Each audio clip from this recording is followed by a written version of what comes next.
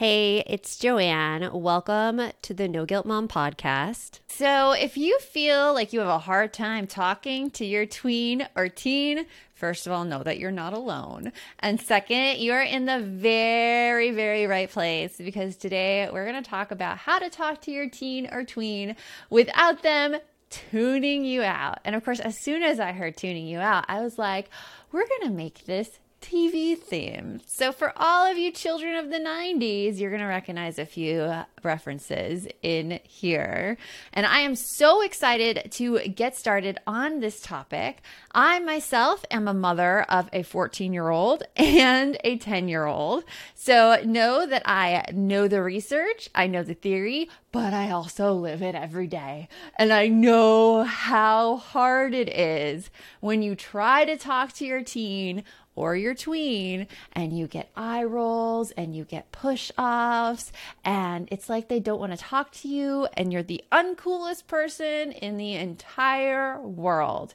I feel like sometimes I have been transported back to my middle school and high school days when I'm talking to my kids because there's something in there that just, it takes you back. And that's a hard impulse to stop in yourself. So first of all, know that if you're experiencing that too, if you're feeling that rejection from your kids, that's normal. It is just something about our human nature and that you're not the only one experiencing it. We in this entire community are experiencing it right along with you. But you're also at the point where, hey, how can I make this communication between me and my child a lot better? Because right now, maybe your child's not sharing things with you, or they're refusing to answer your questions, or even refusing to help out at home. And the interactions are just becoming very heated and stressful. Now, a common mistake that parents make when they sit down to talk with their teen is that they sit down and talk with their teen. Like, did you ever have this happen to you when you were a kid? Your parents like, let's talk, or it's around the dinner table and you're eye to eye with them and you just don't know what to say. Like your stress response starts filling up and all of a sudden you're scared and you're fearful. It feels like a confrontation. It feels like you did something wrong. You sense danger. And that's exactly what our kids sense as well. When we try to sit down and talk with them, it feels dangerous. It feels like they have to be on the defensive. It's exactly how, like yesterday morning, I was in the Starbucks parking lot with my son in the passenger seat and a cop appears at my window. And every time I see a cop at my window, immediately I'm like, oh, I'm in trouble. And you could feel your blood pressure rising. I related a lot to that. Now, the cop was at my window because he saw my son in Starbucks and just wanted to give him a badge, like a really, really nice gesture. But it's still, you have those experiences where you've been in trouble in the past, and that is what you experience. And that's what our kids are experiencing too when we want to sit them down and talk. So it's not the best way through the situation. Here is what's going to work. I want to take you back right now to the 90s where you are getting ready for appointment television. And the best appointment television of all was TGIF on Fridays with that Full House lineup, Step by Step. I forget what else was there. Perfect Strangers was there for a bit. Family Matters was there for a bit. Just the 10 of Us was there for a bit. But you had this nice and comfy couch and you sit down on the couch and it's just, you can spend 2 hours on that couch watching your TGIF. And you also had to be on the right channel, which was ABC, whatever your ABC channel was. For me, growing up in Tucson, Arizona, ours was Channel 9. We're on Channel 9 at the right time. Fridays, 7 p.m. for us living in Arizona. And you have to listen to it. You have to follow the character's journey through the show, else you'll have no idea what's going on, right? And this was just such a wonderful experience that maybe you experienced with your families. I remember I used to watch with my mom, sometimes my dad, but he would get distracted and leave the room and go watch Star Trek. It's just what he did. But think of this TV show experience, and that is how I want you to think about talking with your teens and your tweens. And we're going to go through it step by step. Ooh, that's another show that was on TGIF.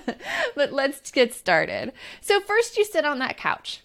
And remember how I said that couch was comfy? Your couch is your foundation for your talk with your teenager. Before a conversation even begins, you need to make sure that you have a firm footing in that relationship. And when you take these steps of a comfy couch, you are strengthening that foundation. You are making it sure every single time you talk with your teenager, it is going to be the most productive it can be. Now, sometimes it's not that productive, but we're going to get into that a little bit later. So the first part of comfy is check in for fun. A lot of times teens think like we want something from them. You either want them to do a chore, we want to know how they're doing in school, or we want some kind of information like who are they dating or who do they like. It's a lot of pressure-filled situations. And so I want you just to check in for fun. Go into your kid's bedroom when they're playing Roblox and just plop down on the bed and be like, hey, just want to hang out with you. Sometimes I bring a book in there. Sometimes I bring my phone and I'm just hanging out in there when my son is playing. Or my daughter will be on her bed and she'll be watching YouTube videos on her phone and I'll just plop down right beside her and cuddle with her. And I'm not asking any information. I don't want anything. All I tell them is I just want to be around you. I just want to cuddle with you. I just want to, love you. And that's it. So check in for fun is a really easy thing you can do that will lower those expectations of what teens and tweens expect when you approach them because you're just checking in, you're just hanging out. The next part is observe. Now, with the observe step, I am a former elementary school teacher, and something that they taught us in our elementary education is kid watching. And what you do in kid watching is you watch them. You don't offer any commentary. You kind of look to see how they react to certain things, what their facial features are like, when they clam up in a conversation, when things might be getting tense. I could see this a lot happening at the dinner table. When my daughter's talking, my son says something, and then my daughter gives a face. Now, it's not so much the face my daughter makes. I look at my son and I see how he reacts to it because I know that he is pretty sensitive about his older sister's reactions. All of a sudden, he stops talking. And then 5 minutes later, he stomps away from the kitchen table. Everybody else is like, what happened there?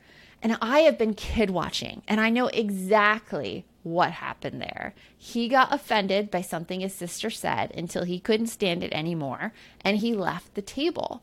And when we kid watch, when we observe, we take in all of this information that may get missed otherwise. And that information gives us clues on how to approach our kids.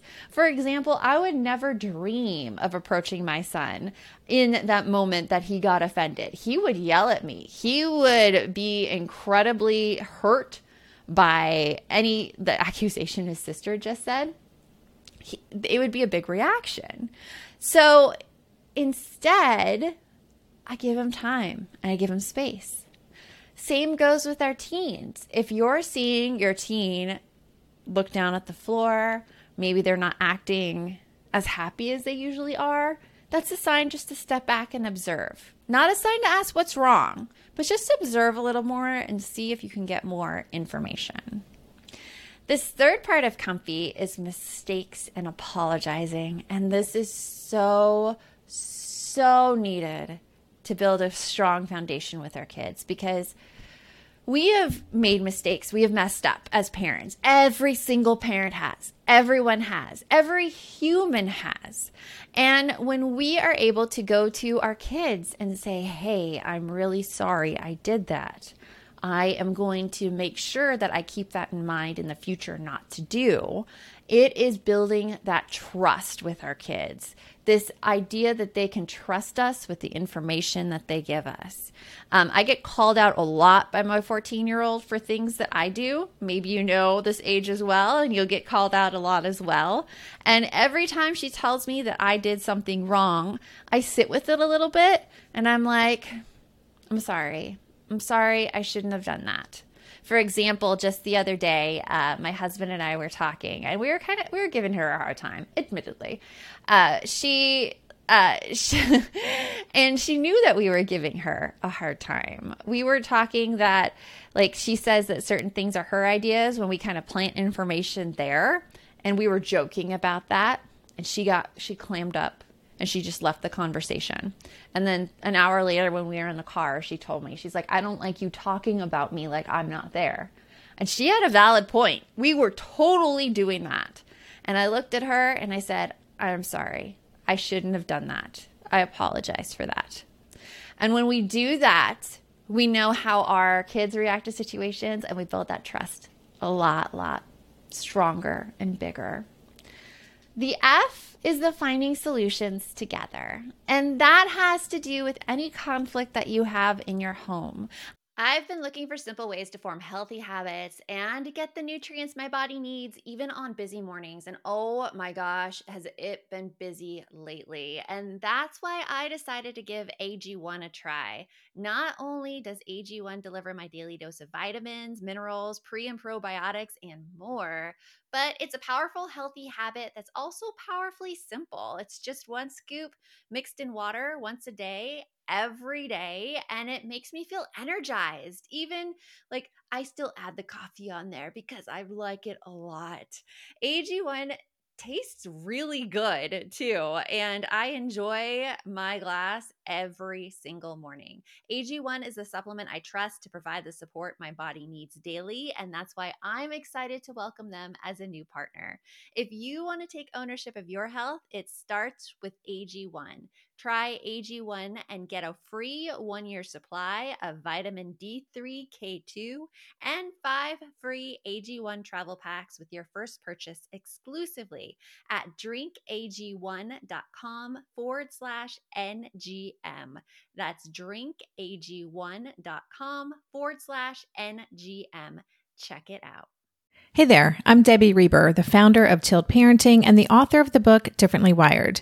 The mission of Tilt is to change the way neurodivergence, whether that's having a learning disability, having ADHD, being gifted, autistic, or some combination of all of the above, is perceived and experienced so differently wired kids and the parents like us raising them can truly thrive. On the Tilt Parenting podcast, I get to talk with authors, therapists, educators, and parenting experts who are committed to this mission. I ask the questions my listeners are most curious about when it comes to supporting our kids. And in turn, my guests share strategies for challenges, out-of-the-box ideas for navigating school, best practices for therapies, tips for advocating, and so many thoughtful insights on what it really takes to help our kids grow up feeling seen and respected so they can create awesome lives for themselves. I know that raising a differently wired kid can feel overwhelming and isolating, but I promise you, you are not alone, and it can feel so much better. If you're on this parenting journey, come listen to Tilt Parenting. Together, we can shift this paradigm and show up for our exceptional kids with hope, possibility, and joy. I have a little freebie for you at the end that helps you more with it. But in terms of household chores, in terms of agreements of when friends come over, all sorts of problems and conflicts, instead of it being you dictating from above that this is the way it's going to be, I invite you to ask your kids to give feedback. And this is not saying that you are giving up your parental control or that they are the bosses of your house. This is just asking for feedback, because when we ask our kids what they think of the situation, we get their point of view. And sometimes we see, a lot of times this happens to me, I see that their point of view is very valid. And I would feel the exact same way that they are right now. And I change my tactics a little bit. So if, for example, I tell my daughter, hey, like I need these dishes washed before dinner, I could just say that's it. That's the rule. You need it done. And she would stomp away mad. But instead, I'm saying, hey, I need these dishes washed before dinner. What do you think about that? And she tells me, well, it's really hard for me to wash the dishes before dinner because I'm tired when I come home and I have all this homework and I'm stressed out. And I say, I hear you. What do you suggest? And she's like, can I wash them before I go to bed? And we talk about that and come to an agreement. And finding those solutions together is going to help you and your teen or tween get along a lot better. And I have, again, a freebie for you at the end. And then finally, comfy, is yield decisions, which means that any decisions that your teen or tween can make on their own, let them do it. You don't have to control it, even if you feel like it's going to be the wrong decision. If they have a certain class they want to take, but you don't think that they'll enjoy that class, yield the decision to them. If they are in charge of signing up for an extracurricular activity and you see they're going to miss the deadline, yield that decision to them. It is on their plate. It is their responsibility. When we do that, we remove the nagging that we have to do, and we also let our kids experience natural consequences of what not following through feels like in a way that's very safe at the time and a way that they can come back from, so that when they're adults, they learn from that situation and make sure that it doesn't happen. So make sure your couch is comfy by building that firm foundation. And then here we are on our comfy couch. We have to make sure that we're on the right channel on the right time, else we are going to miss that TGIF lineup. Boom, boom, boom, boom, boom, boom, boom. You know what that is if you watch TGIF. And what I mean by that is that sometimes our teens and tweens, they don't want to talk. In terms of brain development, the amygdala, which is the area of our brains that process fear and threats, is so much more developed than the cerebral cortex in teenagers. So much so that often this fear-based part of the brain overpowers the logical part of the brain because it is so much stronger at this time. So that's why you see the bigger reactions from teenagers and the things that just don't make sense. Like you could step back and be like, wait a minute, like you have so much time to do this assignment. Why are you freaking out? And your teen or tween is like, oh my gosh, everything is burning down and I am so stressed. And because their amygdala is like superpowered amygdala right now compared to the cerebral cortex, which is the logical one. And that's why it's going on. And that's why I say on the right channel at the right time. If you see your teen or tween is freaking out, there is no way that you're getting through that freak out until everything calms down. And the only thing to let that happen is comfort and time. You just have to make sure that they're at the place to listen to you. And if they're so amped up, they're not at that place right now. Another thing is that, remember before when I said sitting down and having like a talk can really excite that amygdala and put all that fear right like center so that kids clam up? A way to avoid that is to have conversations in the car, but not just like any time in the car. If you have to bring up something important with your teen or tween, try to do it like 2 to 3 minutes before you're going to arrive at a destination that they know you're arriving at. So say you do it right before you drop them off at school. They know their route to school. They know how long it's going to take to get there. So that 2 to 3 minutes you have to talk about the issue, and they know that they have an automatic, bye mom, see you later. So that they're more willing to be open, they're more willing to say their feelings, and they're not going to be stuck in the car. So that's a little trick that I use to talk about tough stuff. It works very, very well. This is also why you might find that your teen or tween comes into your bedroom at night, like right when you're about to fall asleep, and wants to talk then, and wants to unload everything then. Because at that time, they are in control of the situation. They don't have to stay there any longer than they want to. And usually when my daughter does that, it is me saying, hey, I'm really tired. I love you. I need to go to bed. So remember, on the right channel at the right time. And then finally, when we're watching a show, We can't tell the characters to fix their issues. We can't tell them how to fix their issues. And that's what I want you to keep in mind when you're talking with your teen or tween. We need to listen instead of fix. We shouldn't be offering solutions until, or I would even say, like, just don't offer solutions, because we as parents get so much fear that our kids are taking the wrong path or doing the wrong thing. And of course, we have so much experience that we kind of feel what's going to happen. And so we want to tell them about it.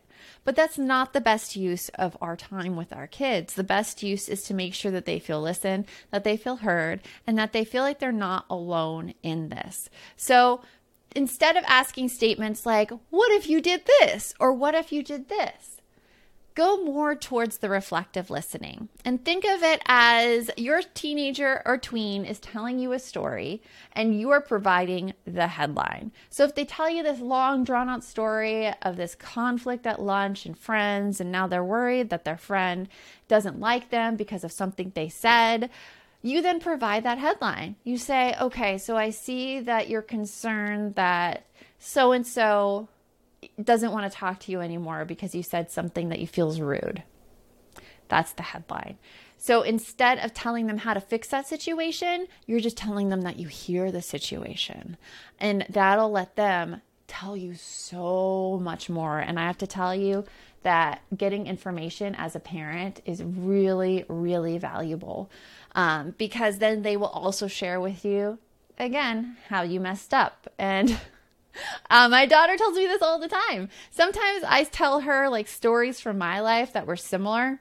And I do this with the intention of showing her she's not alone. However, she doesn't take it this way sometimes. She told me, I feel like you minimize my feelings saying that they're not that bad because you went through it and you're still here. And I think about it. I'm like, okay, I could see how she gets that. And I apologize. I tell her that wasn't my intention, and I will be more mindful on what I share. So think about listening, not fixing. And there you have it. There's how to have influence over your teens or tweens and how to talk with them and listen to them, and so they won't tune you out. You need to have that supportive base with them. You need to be there at the right time for them to talk, or manufacture a time like the car ride if you really need to talk with them about something, and then listen without the intention of fixing. Now, I have an action step for you. I want you to choose one of these things that I said belongs in that comfy couch, and I want you to try it out and see how it works. Tell me right now, like, which one are you going to try? Which one are you going to try today to see how it goes? It may not be perfect. It won't be perfect. We're not perfect as parents, and we're going to make mistakes. But the only thing we could do is try, and we just keep moving forward. I told you I had something for you, and that is how to get your tween or teen to help out. It is all about that F step in comfy, finding solutions together regarding helping out around the house. And this guide walks you through our happy process, which is having priorities. So which problems you want to tackle first, appreciating your kid's point of view. That's the listening without the fixing. Processing your own emotions, which is saying how you feel, and then problem solving together, and finally yielding the work and letting them do it. And I give you tons of tips on how to handle a variety of situations and what to say. And you can download that at noguiltmom.com/help-out. I am so excited that I got to spend this time with you. And remember, the best mom's a happy mom. Take care of you, and I'll talk to you later.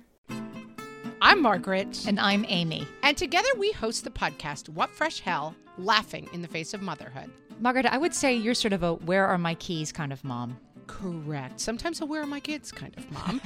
Well, you're, Amy, more of a we were supposed to leave 35 seconds ago, mom. I mean, touche. In each episode of What Fresh Hell, we come at a topic from our usually completely opposite perspectives. I bring the research. And I bring kind of the gimlet eye. Like, is that research really going to work, people? And almost 10 million downloads later, we're still laughing. We also talk to experts in the parenting field, plus parents with stories we can all learn from. We make each other laugh, we challenge each other's assumptions, and we have what we think is the best parenting community on the internet. Check out What Fresh Hell, Laughing in the Face of Motherhood, wherever you listen to podcasts.